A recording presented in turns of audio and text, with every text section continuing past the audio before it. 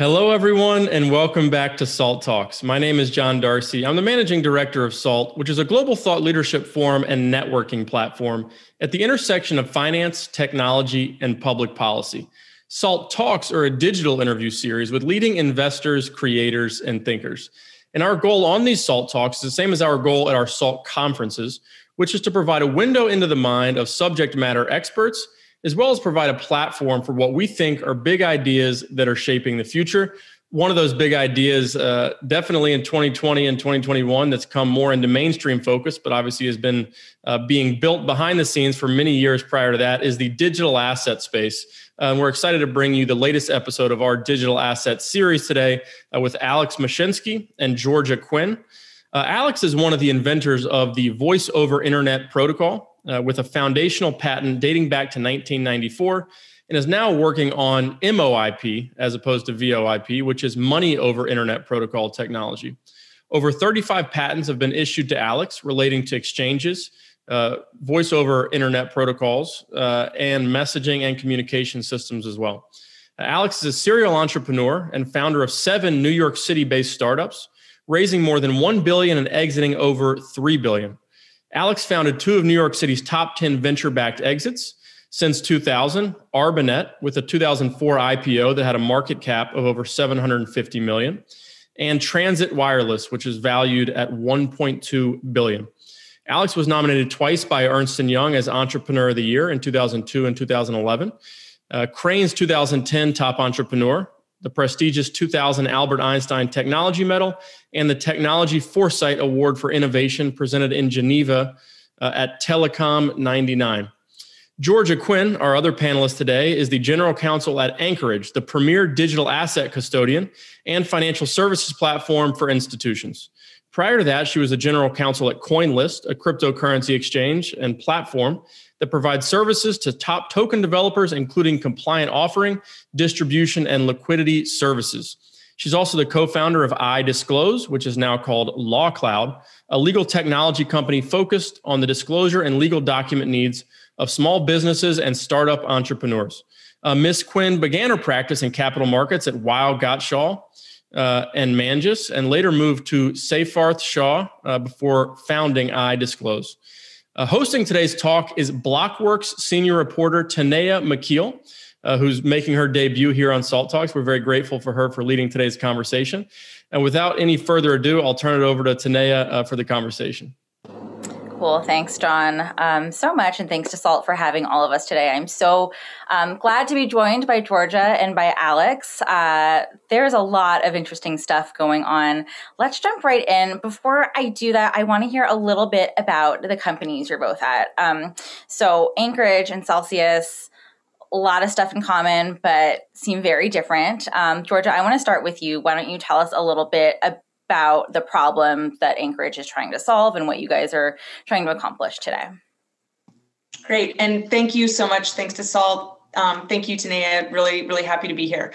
So as mentioned, I'm the general counsel of a company called Anchorage. We are a digital asset platform that provides custodial and other financial solutions for institutional clients. And, one thing that I'm excited to share with everyone is that we recently received the first national banking charter for a digital asset bank. And, this is a real monumental moment, not just for us, but I think for the entire crypto industry. And it really just validates, years and years of work that we put into this. And then also just, it's kind of the mainstreaming of cryptocurrency and digital assets. And I'm just super excited to be a part of this. And I hope, I can kind of share some little, vignettes about this whole process as we further discuss things today. But just back to Anchorage and this. So, are a digital asset bank. We custody assets for our clients. We also provide other services such as settlement transactions, so settlement of trades. We provide staking services and governance services so that our clients can also get other value out of the assets that they're custodying with us. We also provide lending services through another subsidiary and brokerage services through yet another subsidiary. And the rationale behind these multiple subsidiaries are they're each regulated by a different regulatory agency. And so we like to cabin our activities in entities so that they're not subject to multiple agencies. Anyway, lawyery stuff. I'll stop with that. But importantly, our real focus is we're a crypto native custodian. So we've built all of our infrastructure and our technology with crypto in mind. We're not trying to map on some, old world sort of banking or fiduciary technology onto crypto. And we do feel that our technology is our differentiating feature. Cool. Alex, what's going on at Celsius? How many customers do you have? And who are they?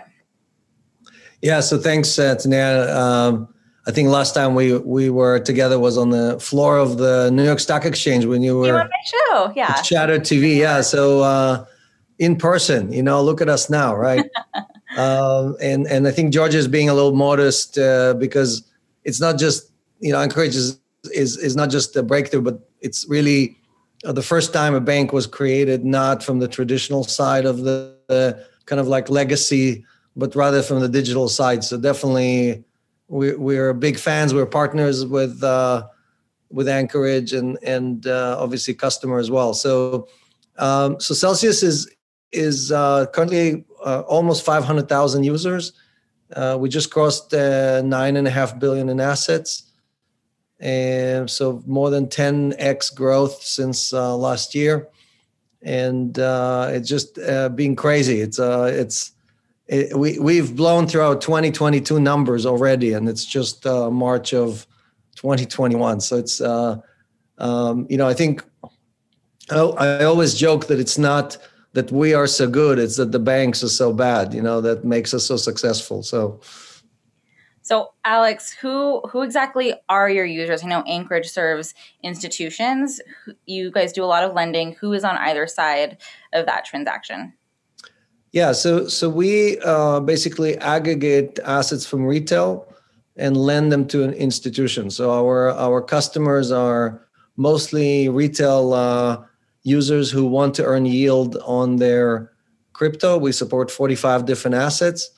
And we aggregate that's that $9.5 billion that I was talking about. And then we have basically institutions, exchanges, DeFi, and retail that does margin borrow that are basically coming to us with requests, short-term, long-term requests for borrowing either digital assets or dollars.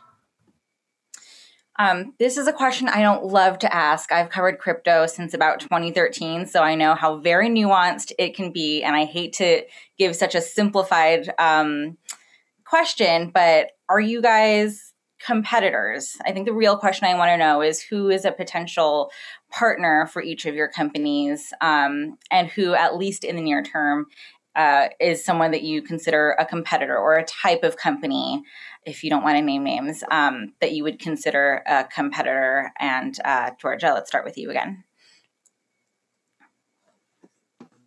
Great. And this is like an easy layup for me, so it's no problem here. So our competitors would be other custodians, custodians that are catering, frankly, to institutions, and there are very few of them. So importantly, we have taken a relatively narrow lane. We do not operate an exchange. We are not issuing cryptocurrencies. We are not, trying to do the be all end all of everything. We simply want to hold assets in a safe and secure way that can still allow people to access them in order to participate in the networks. Like, we're not trying to neuter all of the wonderful technologies that blockchain allows for. We're simply trying to make sure we can maintain it in a very safe and secure way, which is, why we are able to assist with staking and governance things, because we do have like on-chain capability while still maintaining a cold storage security. As far as partners, it's everybody. It's anybody who doesn't want to do the dirty work of custodying in a safe and secure way. It's banks, it's Celsius, it's hedge funds, it's, we are the infrastructure to help everyone else build on top of us and fulfill, their business models and dreams. We just, it's like not the sexiest thing, but it's necessary. And that's where we want to be. Okay, Alex, how does your answer differ from that? Well, I think technology is sexy. I've been doing it for 35 years, and but on a serious note, look, we compete with the banks, right? I mean, we compete with banks offering 0.1% on your hard-earned dollars, and Celsius today offers 10.5%. That's 100 times more. So which is crazy, right? You would ask yourself, wait a second, how is it possible? Somebody must be cheating. Somebody must be lying. If you can pay 100 times more than an average bank, and really the answer is that banks are focused on delivering all that value that they create to their shareholders, and Celsius is focused on delivering all the value to its depositors or to its users, right? So every day we generate yield and we give 80% of it back to our depositors. Now, I happen to be the largest user of Celsius, right? I have several $100 million of my own money there, so I'm paying myself, which is easy. But I joke that I built Celsius and then 450,000 people showed up and said, "Hey, can we use the same thing?" So DeFi has this amazing capability of delivering yield, and it's sustainable and it's scalable. And I think the banks are now really scratching their head and saying, "How do we compete with this new model?" Okay, this is wildly popular right now, but for anyone that's watching this who is new to DeFi, can you explain briefly what decentralized finance is? Yeah, so basically, centralized finance is a traditional bank as a middleman, bank as somebody who basically collects assets from depositors and then creates yield either through issuing loans or through rehypothecation. And in most cases, banks look at JP Morgan or Bank of America, any of those guys. I mean, they make tens of billions of dollars every quarter from basically keeping a difference between the spread. So for example, they will charge you 20% on your credit card, but they'll only pay you half of 1% on deposits. So that spread is what they keep. And most of it goes to the bank. And DeFi, or decentralized finance, is something that is based on infrastructure related to the blockchain, to open ledgers, in which basically there is a smart contract or some kind of infrastructure that everybody has access to. It's not just this or that licensed bank. And you can deposit a certain asset to exchange, to transact, or you can borrow or lend. And whatever yield exists in that environment, you get to keep all of it. So it's a very different type of solution that does not require a middleman or a middle party like a bank or a financial institution. So that's decentralized finance, but you have to know what you're doing, right? You have to be careful. If you put your money in a risky smart contract, you can lose it all. And so people really need almost like a shepherd or somebody that knows what is safe, what is not safe, can aggregate yield, and just deliver that value to them as a depositor. Right. And of course, there are many, many very exciting and talented people and brands that are emerging in this space trying to fill that need. But I think that a lot of customers and users would also look to regulation, which is what we're here to talk about today, to kind of outline what is safe and what's not, and where to put the brakes. Both of you mentioned earlier that Anchorage earlier this year got an OCC charter, so it's the first nationally regulated crypto bank. And George, I'm going to stick with Alex for just another minute or two, but who would be your regulator at Celsius? Like, what are there any licenses that you're seeking now? Who are you working most closely with at Celsius in order to ensure that you guys are on the right path? Yeah, so we don't see a gap or a disconnect between being in crypto and being fully compliant. I think there's a lot of offshore operators who kind of try to skate the law or avoid the law. And we operate in over 200 countries. Like in the UK, which is our main operations out of the UK. The FCA is our regulator. In the US, we filed with both the SEC and the FinCEN, and we applied for multiple lending licenses in certain states where you need a license. But there is no activity that we perform that is new or different than what most banks already deliver. So we face about 350 institutions. Most of those are registered either with the CFTC or with the SEC, and there it's much less regulated, I would say, because both the SEC looks at both of us as kind of like accredited institutions. But on the retail side, there are a lot of protections that the retail person have that we need to abide by, but we also have to do KYC, ML, and all the other stuff. So that's kind of like the overall regulatory regime that we operate under. Okay. Georgia, how are you looking at the state of regulation of the digital asset industry today? You at Anchorage just went through what I assume was a lot to get that charter from the OCC. All of your clients are, from what I can tell, banks, whether they are fintech apps or, traditional institutions. They're highly regulated companies. So what is sort of your outlook on digital asset regulation today? Are you optimistic? Do you feel good about it? What's on your mind today?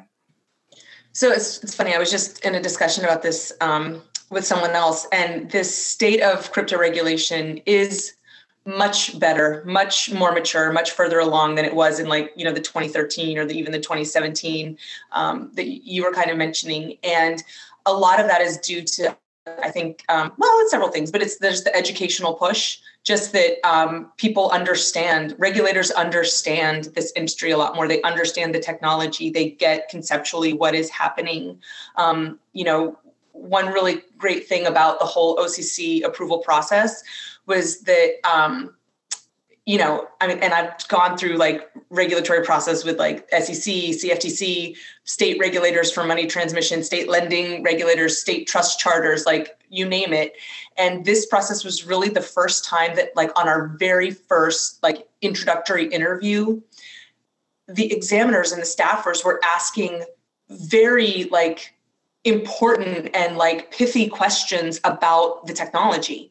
There was a level of understanding that they were just it was a new level set, and usually with regulators and legislators, the first hour is just spent explaining.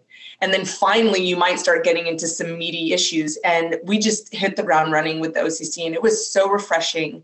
And you could tell that there's just been a focus and a dedication to the industry that hasn't been there before. So that's the education piece. And then I think the reason that a lot of these regulators have had to just kind of get religion and really start understanding is because it's so popular just in the mainstream, right? I mean, people are clamoring for these assets and understanding and knowledge about them. And so the regulators realize we got to get on board. This is not going away.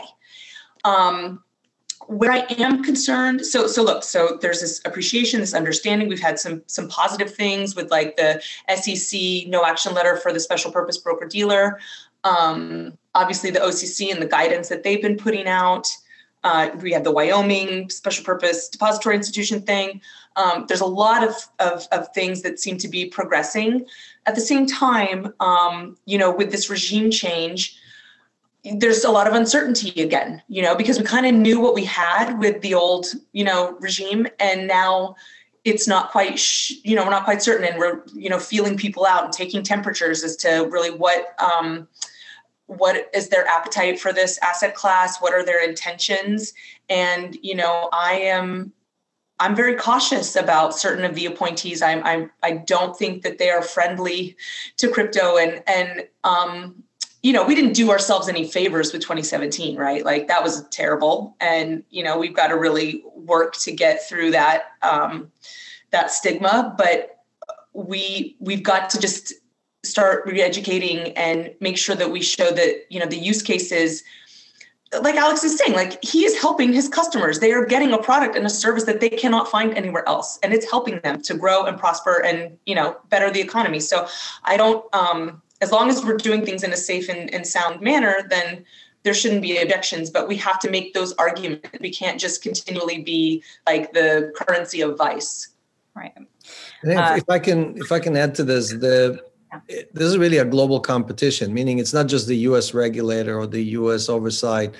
Basically, you're seeing in China, for example, there's already a digital currency that the government came up with. We are behind it.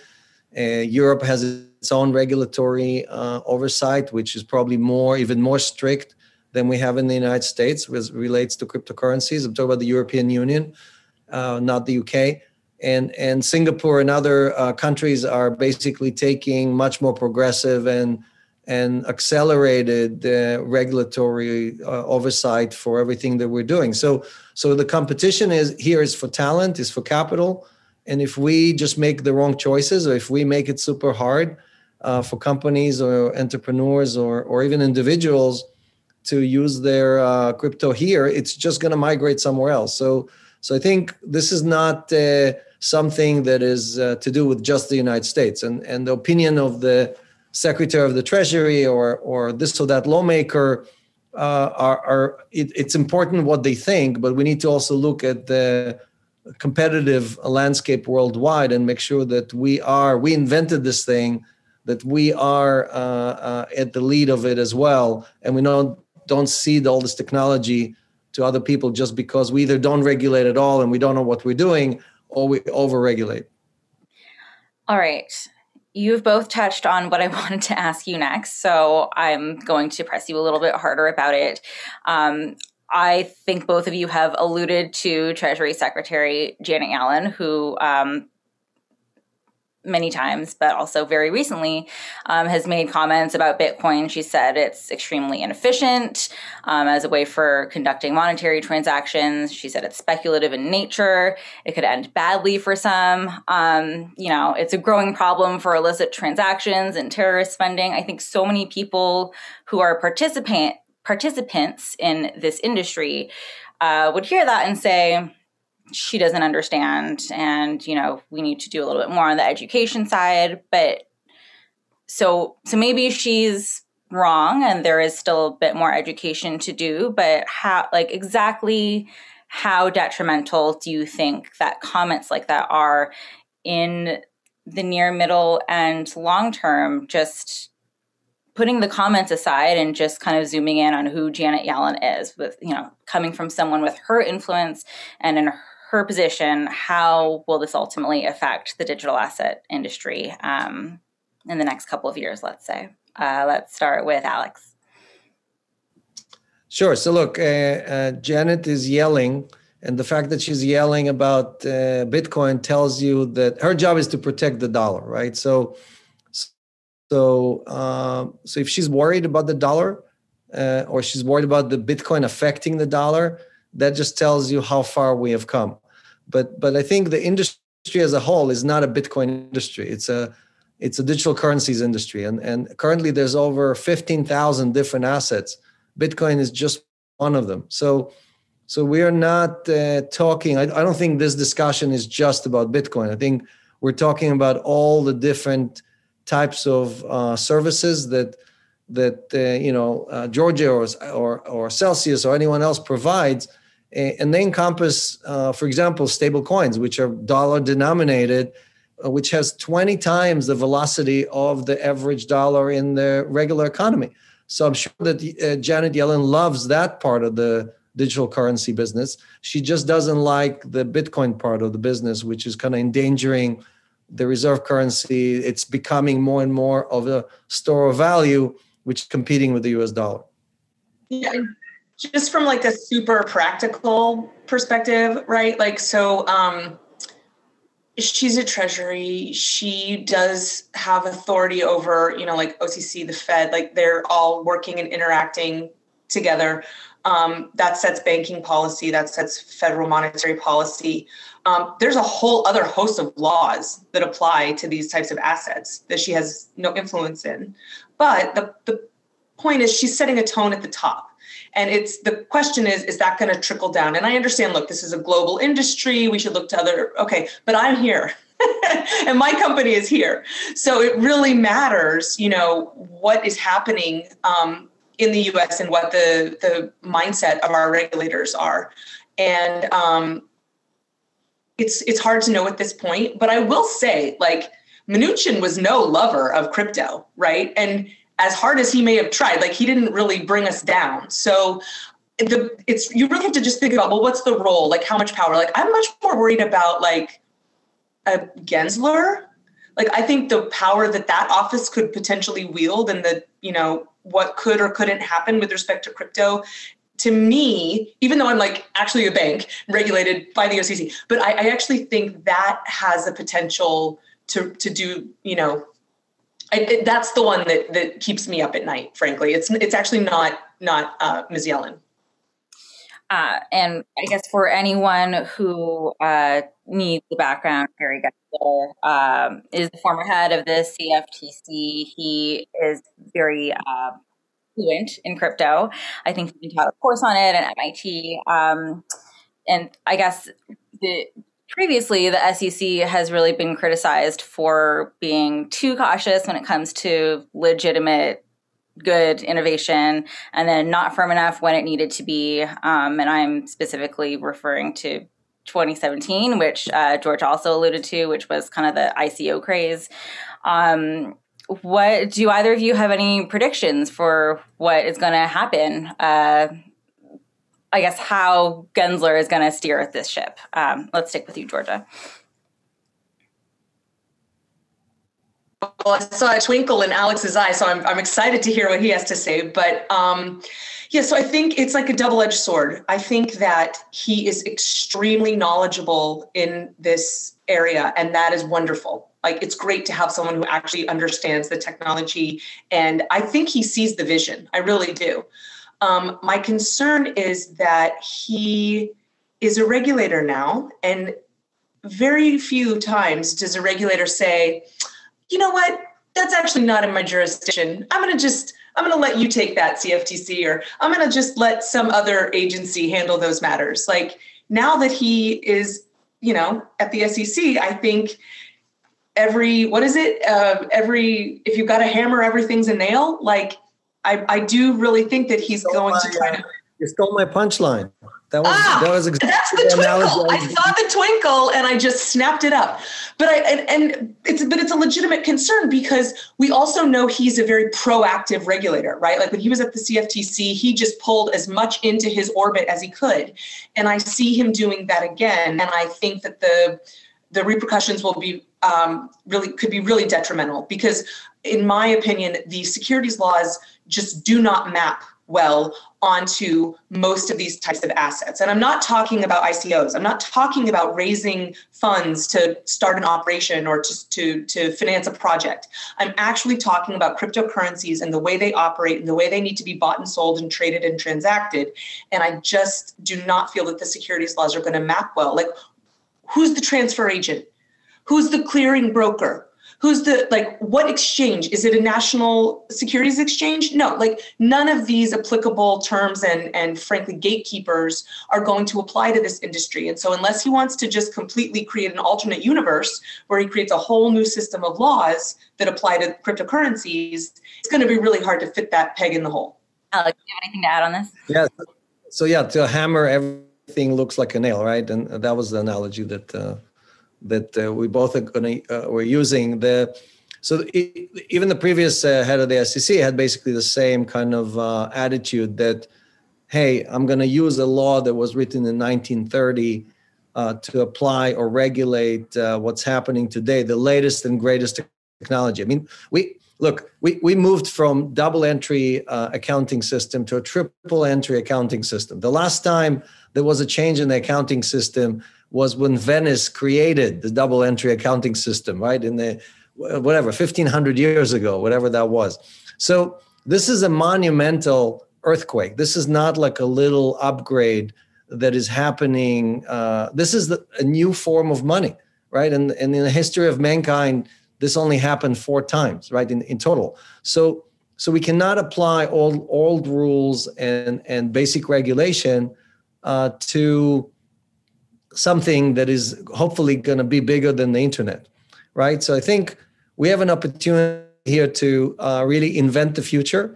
And sometimes when you invent the future, the hardest thing is to leave the past behind us, right? Is to not apply those hardened rules, like Georgia said, to our ability to effectively create this new dynamic and capable financial system that is not operating in the same rules and the same fundamentals as we used in the financial system to date. So that's the opportunity that I think is in front of us. And the regulators are really, they're not the lawmakers, right? They're the cop that are enforcing or interpreting the law. And I think you see, like, especially with the lawsuit with XRP or some other action that has been taken by the SEC, I think that those 1930s laws are going to be tested in court, and judges and our peers are going to decide if we're here to enable the future or we're here to just guard the past. Alex, I want to add one thing, because I don't know if you heard, but Commissioner Peirce gave a speech last week where she said something, and I'm paraphrasing a bit, but something along the lines of, it's a regulator's job to protect investors and not incumbents. And I just thought, like, that totally, like, resonates. It's like, it's just what you were saying. It's like, we have to think, are we here to protect the past, or are we here to ensure that the future is worth living in? And look, we went, I'm old enough to have lived through the internet boom, and I had a startup, this crazy idea that you can take a voice conversation, and instead of running it through AT&T, you can put it on the internet and bypass all that infrastructure.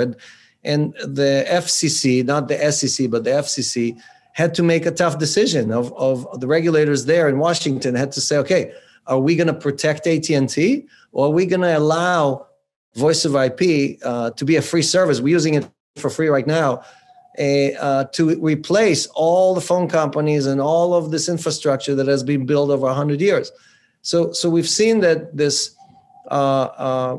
eureka moment that translated into basically a Cambrian explosion of innovation on the internet. We're going through the same thing right now, right? We're going through this massive innovation that is really an opportunity for all of us to reinvent what is money, what is financial planning, who benefits from all of that, and really take the power from this concentrated, consolidated banking system and create a decentralized version of it.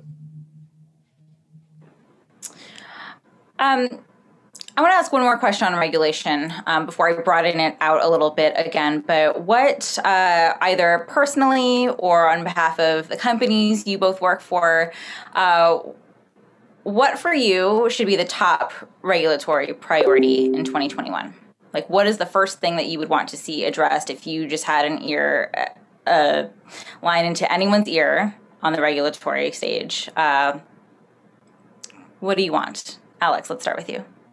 Sure. So I would push for equal access. What does it mean, equal access? Is that today both DeFi and cryptocurrencies are still almost like the game of the 1%, right? I mean, most people, unfortunately, a transaction on Ethereum today is $30 to $50. Most people can't afford the fee, not the transaction itself. They can't afford the fee that the network charges to come and play in this sandbox. So I think if regulators want to focus on something, that it is about making sure that everybody has equal access and everybody has equal benefit, right? Because this technology is amazing, but unless we include everybody, for example, crypto only has 15% women, right? How do you make sure that women have access, that they have the education, that they get equal seat at the table?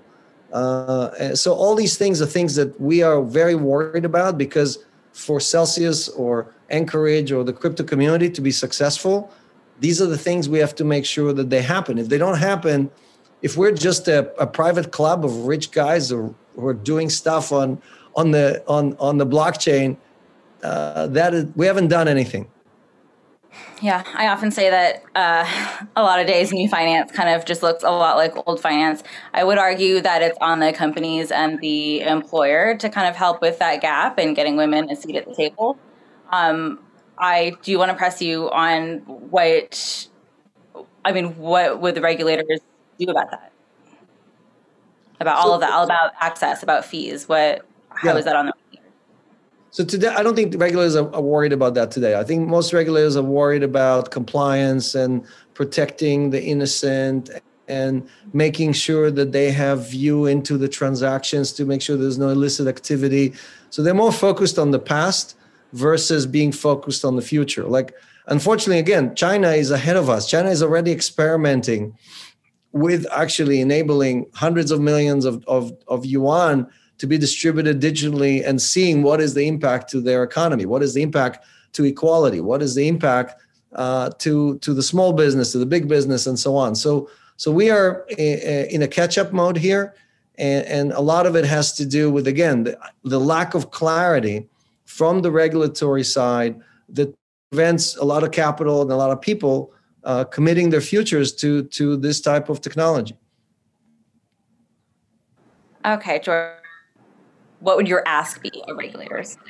Okay, well, in stark contrast to Alex, he's got these big, wonderful visions.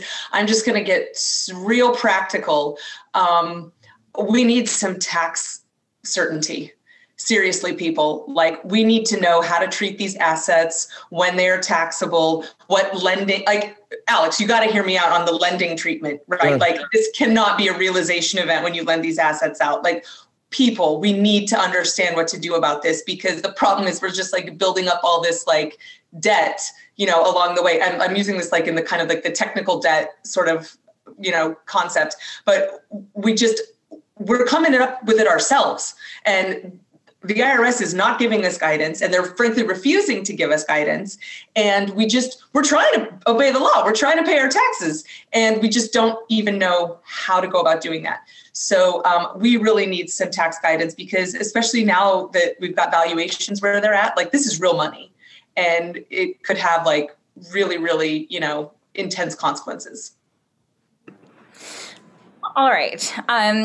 I have been seeing this term pop up all over crypto Twitter, CeFi, and which I just assume is kind of the same thing as regular finance, although is how just really want to zoom out and talk about how we can, and this is what we're all about at Blockworks. For anyone that's unfamiliar, we really focus on reporting on digital assets for institutional investors.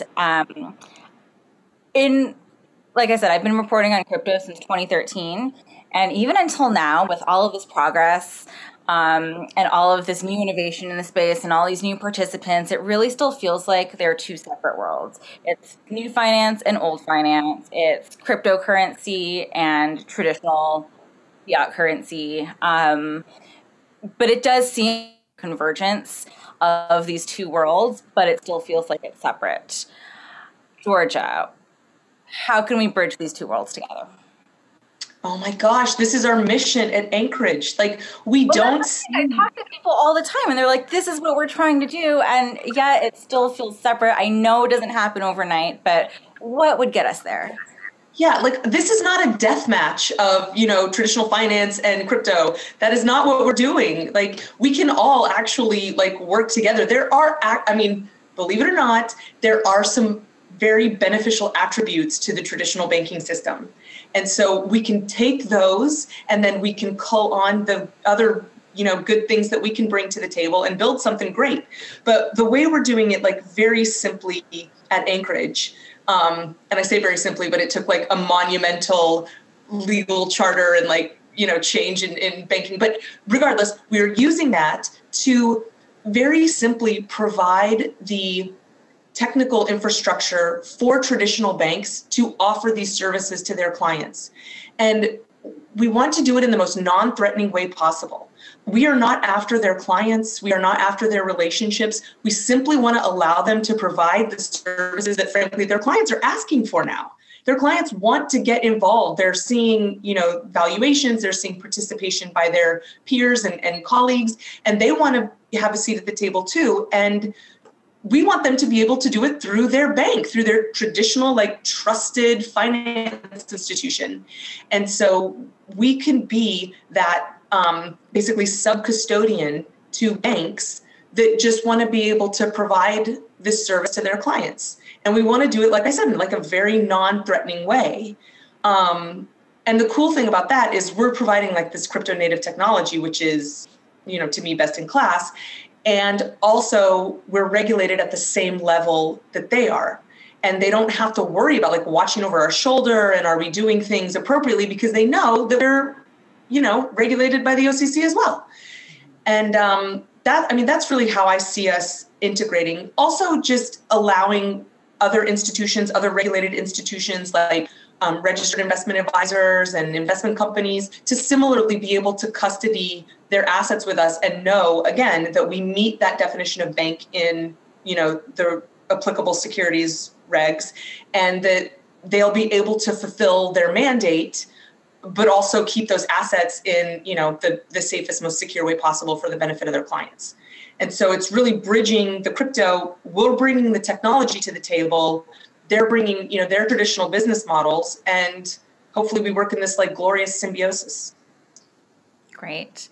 Alex, how are we going to bridge these two worlds together? Final thing before I offer you two final comments. Yeah, so I agree with you. Right now it's oil and water. But you can put oil and water into a lava lamp and make something beautiful, right, out of it. So I think what we're trying to do is have one leg in the centralized world and one leg in the decentralized world, right? One in CeFi, one in DeFi, and build a bridge. Because again, what's really happening is that a lot of assets are moving. The value is moving from the centralized world to the decentralized world. And our job is just to make sure that the path is wide enough, that there are no potholes, or you don't fall off the bridge into the ocean, So it's that simple, right? People still have to learn. They still have to understand what digital assets are. And it's a long learning curve. It's not like, okay, I have a checking account here. I have a checking account on the other side. There's no such thing in crypto as a checking account. So or a savings account or a mortgage or anything like that. So what we're trying to do at Celsius is really package all these things and hide the complexity, hide the all of the jargon and the need to know private key, public key, 10,000 different assets, and really deliver the value that the customer needs. I need a loan, or I want to earn yield, or I need asset protection, or I want to make sure that, for example, I protect my assets against debasement or against devaluation, right? So those are the key main services that DeFi provides today in a very good way. And the job is really to enable DeFi to just become one more asset class. I agree with Georgia that this is not a competition. It's not only one side wins. It's more about a new asset class that is going to take a market share. It's going to be whatever, 5, 10% of the total assets. And the world's asset managers are going to have to allocate to this asset class because it's part of the pie. Thanks, you two. One at a time, starting with Georgia. What in 2021 are you the most excited to see happen in the digital asset industry, unrelated to your own business at Anchorage? So I'm just really curious to see where DeFi goes. I mean, this is just like very cutting edge. I have certain reservations about some aspects of it, but I'm really curious. I love the creativity that we're seeing, and I love the access, which is something Alex mentioned before. That and I know you said not Anchorage, but there's a little thing. It's not a very big part of our business, but we are helping with the DeFi space in custodying the reserves for the wrapped assets. And it's just very exciting because like you already have this one very novel thing, and then somebody's like, yeah, but like that's not crazy enough. Like we need to just make it into a whole other, use a whole other protocol and wrap it in that protocol and now apply it. And it's great. It's just such an exciting time to be a practitioner and be in this space. So I got my eye focused on DeFi. It actually was my Halloween costume last year. I was DeFi, but I'll show you that later. But yeah, I'm really excited to see where that goes. Alex. Yeah, that's great. I love that answer. So I'm very excited about the fact that unlike 2017, we have three drivers here. We have both retail and corporate and institutional demand, which is very, very special because that tells you that you have a very broad base of users. They're coming for different reasons. And in the market, if you want DeFi or cryptocurrencies to really thrive, you need these different constituencies because they all have different needs. So that's one side of it. The other side that I'm very excited about is it's almost like a three-horse race between the corporate version of the blockchain, the government version or the CBDCs, and the open source version, which is like basically the Bitcoin version, right? And really there's competition between basically Facebook or JP Morgan, the government version, and again, this goes back to 1996, where we had the internet came in three versions. There was the IBM version, there was the government version. Al Gore, who invented the internet, had his own version of the information superhighway, and then we had the open source internet, right? And obviously, the open source won. So I'm very big proponent, obviously, of the public internet or public blockchain. And I'm hoping that all these newcomers, the corporates, the retail, the institutional, are going to vote for the public version and not for one of the other two. All right. Well, Georgia, Alex, thank you so much. It was such a pleasure to have this conversation with you, and I will pop it back over to John.